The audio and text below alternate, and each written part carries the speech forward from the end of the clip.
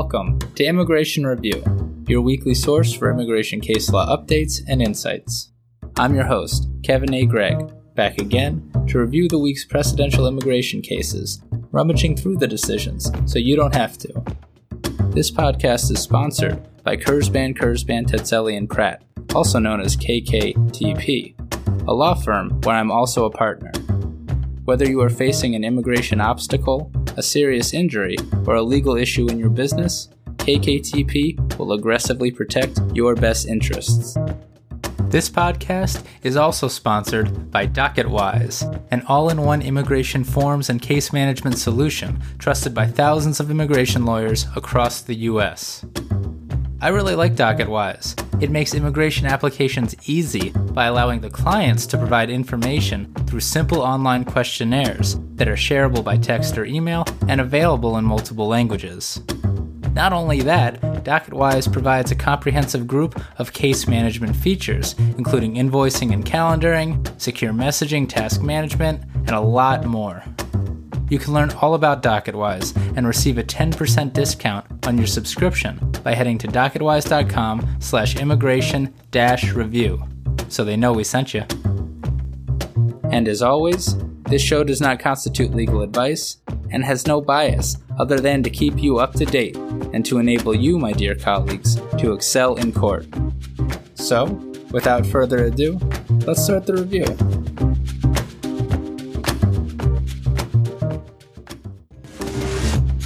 Two decisions adverse to non-citizens this week from the Fifth Circuit and the former Fifth Circuit. With the holidays upon us and the courts slumbering slightly, I went all in on the second case. I also thought it time to give some holiday cheer. A million thank yous to the podcast's highest level patrons, Brianna Carey from Oklahoma, I believe, Derek Upchurch in Southern California, and Nadan Milosevic in Florida. I am honored by you. To the podcast's longest supporting patrons of Una Scott, Lorraine Marte, Michelle Marty Rivera, and Fola Olabunmi, your continued support means the world. And to all the other patrons, including the newest patron out of Boise, Maria Andrade of Immigrant Justice Idaho, thank you, thank you, thank you. By the way, and among other things, Maria coordinates what is easily the best immigration conference in all of Idaho. Happy holidays to all. To every listener and to every supporter. I see you all in the download statistics, and it truly means the world. That includes even you, Attorney Ramba Nakino, outside of Los Angeles, likely washing dishes while listening to this very episode and his own personal shout-out. Thank you, everyone.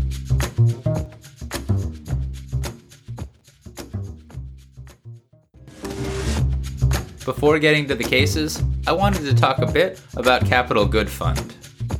Millions of families seeking to improve their immigration status face financial barriers due to the high cost of legal services. Nonprofit Capital Good Fund is working to make these resources available to all, especially those who would not otherwise qualify for traditional loans. Certified CDFI Capital Good Fund is partnering with attorneys to provide the financial services that families need. They offer affordable financing with no closing fees or down payments for those working with attorneys to move their case forward and to get attorneys out of the accounts receivable business. To learn more about the program, email immigration@goodfund.us or call 866-584-3651. And tell them who sent you.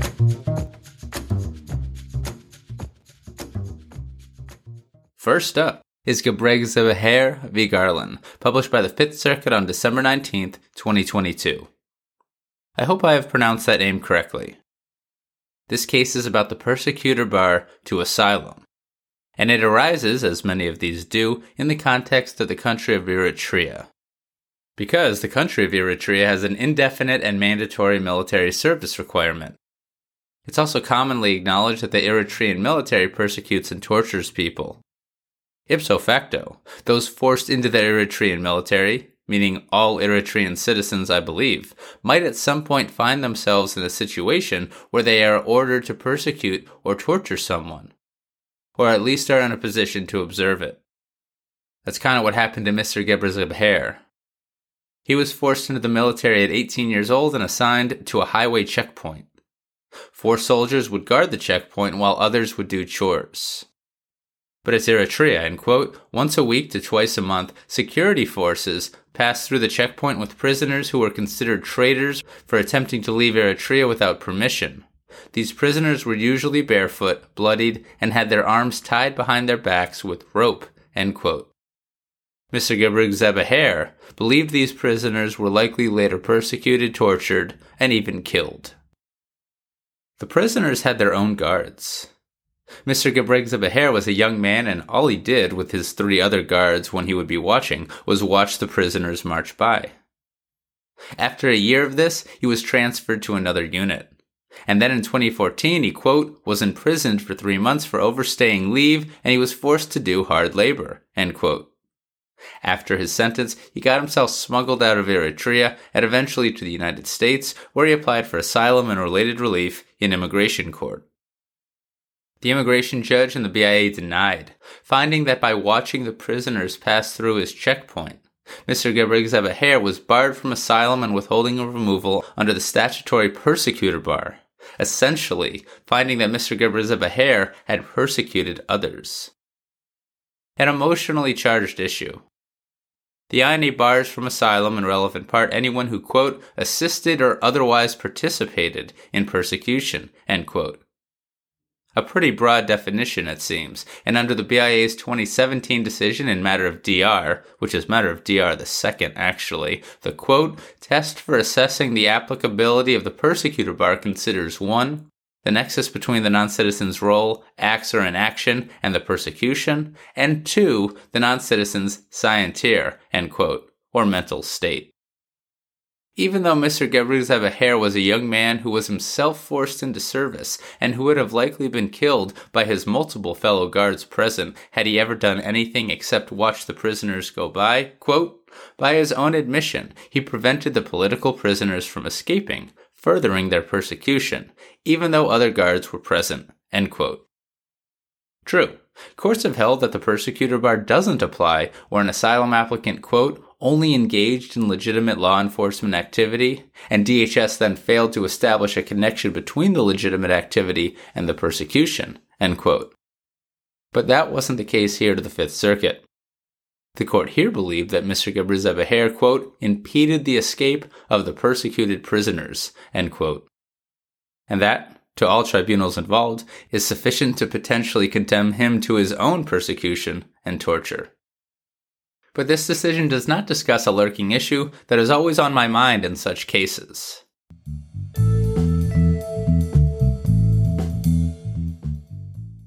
Haven't read matter of DR in a minute, and so I can't recall whether it discussed whether the persecutor bar applies when the persecution is committed under duress.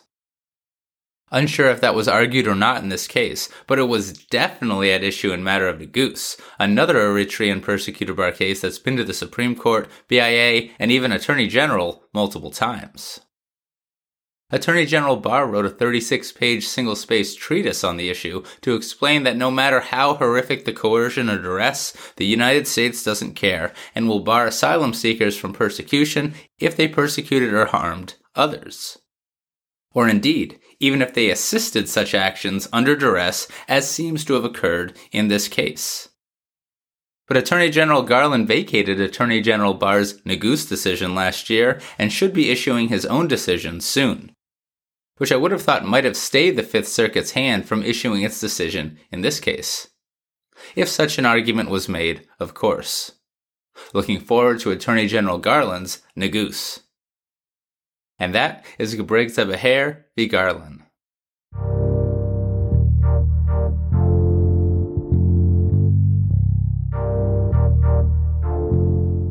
That brings us to the former Fifth Circuit. Edwards v. U.S. Attorney General, published by the 11th Circuit on December 23, 2022. This case is about matter of Thomas and Thompson and sentence modifications. Strap in. Mr. Edwards is from Jamaica, and to the court, quote, traveled a long and winding path before he ended up here, end quote. I'll do my best to summarize. Mr. Edwards became a lawful permanent resident in 2003, but pled guilty to the Georgia crime of family violence battery in violation of OCGA Section 16-5-23.1 in 2012. He was sentenced to a year of imprisonment, but he was permitted to serve all of it on probation. Still a term of imprisonment under immigration law, meaning that as it was 1 year, the conviction is potentially an aggravated felony under INA Section 101A43F, a crime of violence. Which of course is what DHS alleged in removal proceedings in 2015. Mr. Edwards fought that charge, but alternatively filed applications for asylum and related relief, claiming membership in 2 social groups, quote, relatives of opponents of the pervasive gang and corrupt situation, end quote, in Jamaica, and quote, returning Jamaicans who have spent lengthy periods of time in industrialized, developed, affluent countries, end quote. After some back and forth with the BIA, the IJ and the BIA found that the conviction was an aggravated felony and a particularly serious crime, and denied Convention Against Torture protection on the merits. But okay, fine, there's a lot more stuff with that. Because during the first appeal to the BIA, Mr. Edwards got his Georgia state court conviction to be, quote, modified from 12 months probation to 11 months and 27 days probation, end quote. In light of the original sentence, this new modification would seem to take the conviction out of aggravated felony territory. Now, the motion papers made in state court were pretty clear that the whole reason for the modification was to avoid these immigration consequences. But under binding BIA precedent at the time, IJs and the BIA needed to defer to such modifications. Matter of Thomas and Thompson, vacating that precedent, wasn't issued until October 2019. So the BIA remanded to the immigration judge, and the IJ followed the law. But the IJ interpreted the modification as only applying to Mr. Edwards' probation and not to his term of imprisonment, which, to be honest and based on what the conviction was the first time around, makes no sense to me. Seems like the probation and the term of imprisonment were completely interconnected. Regardless, the IJ reissued the aggravated felony particularly serious crime finding and the order of removal. The BIA affirmed. So Mr. Edwards got another modification that made clear what seems to clearly have been the intent of the state court the first time around. The 11-month and 27-day probation was in lieu of actual confinement. It was the sentence of imprisonment itself, and it was not simply separate probation. And so, pre-matter of Thomas and Thompson still, Mr. Edwards moved the BIA to reopen and remand again. And the BIA did. On remand again, it seems that the IJ didn't believe that deference was required to the second modification, deeming it a clarification. And so the IJ did not defer. The BIA affirmed. To the 11th Circuit it went, but Oil got cold feet because, to me, all of this seems wrong. It seems that it really was a modification to under 1 year of a term of imprisonment. And so Oil requested a remand to the BIA, which the 11th Circuit granted. And then, Attorney General Barr issued matter of Thomas and Thompson, thereby permitting the IJ and the BIA on remand not to give weight to the modifications and the clarifications and all the things that happened to Mr. Edwards' conviction. So the BIA did not. Now, said the BIA, the modification had no effect for immigration purposes because under matter of Thomas and Thompson, it wasn't done based on a procedural or substantive defect in the original conviction. And now we're back at the 11th Circuit with matter of Thomas and Thompson directly before the court. All right. I will just stop to note that this would have all been permitted in the 7th Circuit based on the court's recent decision in Zaragoza v. Garland, episode 133, holding that matter of Thomas and Thompson, even though a proper decision, cannot be applied retroactively, and that courts must apply pre-Thomas and Thompson precedent to pre-Thomas and Thompson sentence modifications, clarifications, etc. What did the 11th Circuit say? Well, it did not cite to the 7th Circuit, but like the 7th Circuit, it held that the INA's definition of the phrase term of imprisonment, used at INA section 101A43F for the aggravated felony, and incorporating back to the actual definition of that term at INA section 101A48, is ambiguous, thereby permitting attorneys general, such as Attorney General Barr and Attorney General Garland, to fill in that gap through precedential decisions like matter of Thomas and Thompson, or precedential decisions vacating matter of Thomas and Thompson. In fact, and although not yet done very often under the current administration, but done quite often under the prior, quote, the Attorney General can review and overrule BIA decisions upon his own initiative, end quote, a power that, quote, Congress has vested in the Attorney General, end quote. Important to remember, quote, that is true even when the Attorney General adjudication is used to announce new policy after years of contrary precedent, end quote. Okay.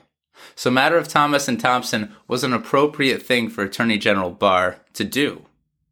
But was it a reasonable decision to vacate all that prior BIA precedent regarding sentence modifications and clarifications and things like that? If not, the 11th Circuit owes the decision no deference.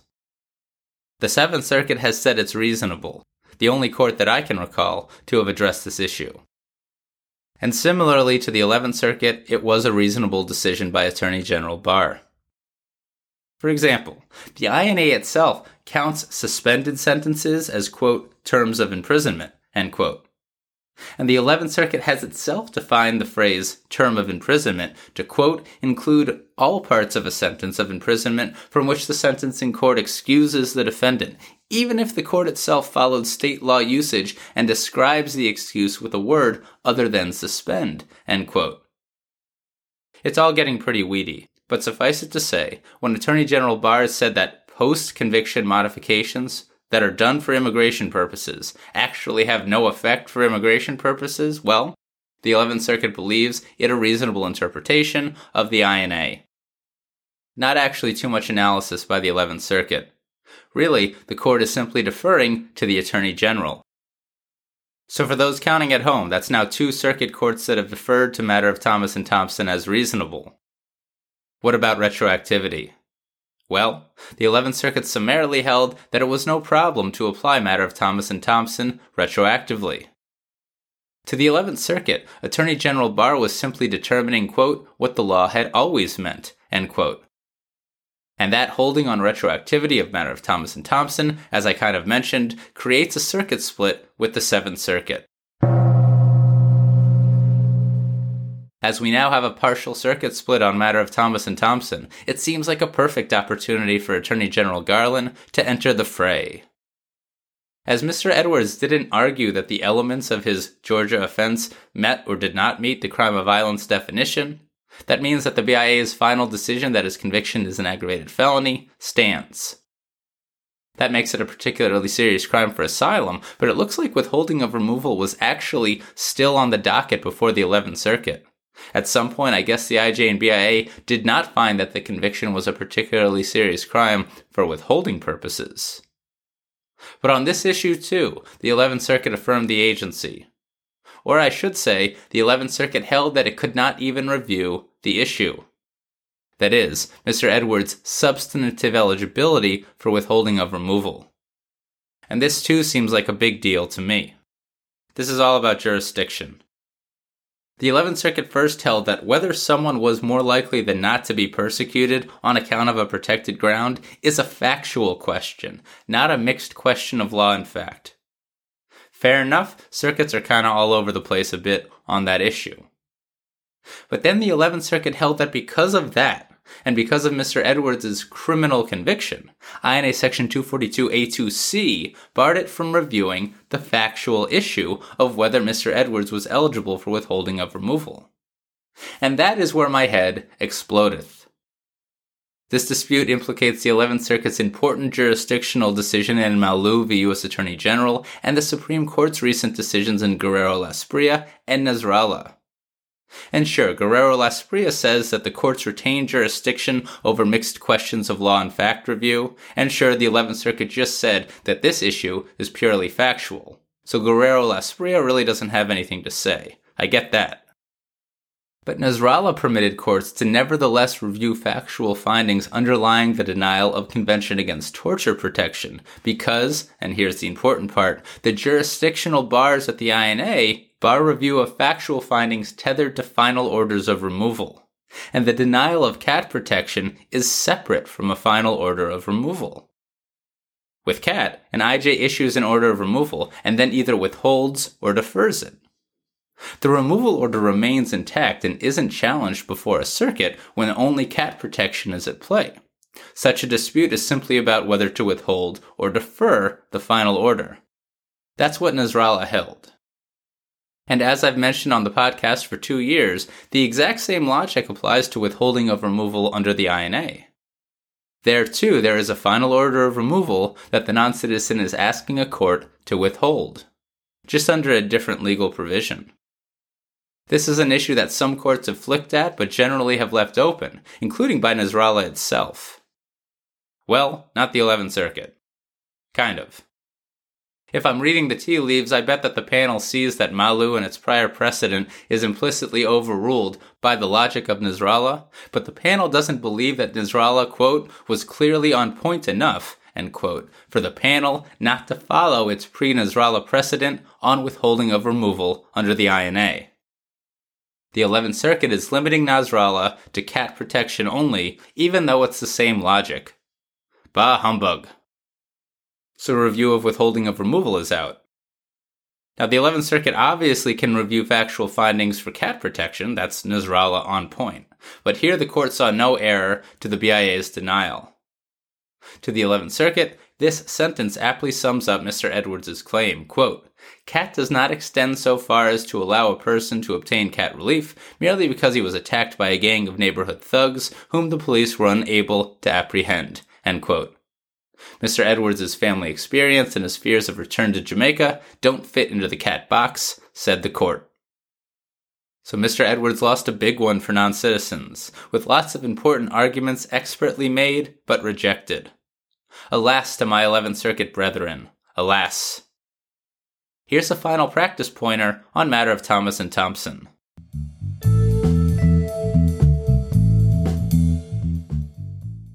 When getting state court convictions modified, amended, clarified, vacated, etc. in this post-Thomas and Thompson world, make sure you're citing to the correct procedural or substantive or constitutional defect state statute in whatever jurisdiction you find yourself. After all, the problem in this case was that, quote, the state court gave no reasons for modifying Mr. Edwards' sentence other than stating that it had considered his motion. Mr. Edwards' motion, in turn, was entirely about his immigration situation and the harsh effect that removal would have on him and his family, end quote. All noble aims that the state court here believed warranted modification, but immigration law no longer cares. Cite to and rely upon the correct state court procedural or substantive or constitutional statute in your post-conviction motions before the state courts. And that is Edwards v. U.S. Attorney General.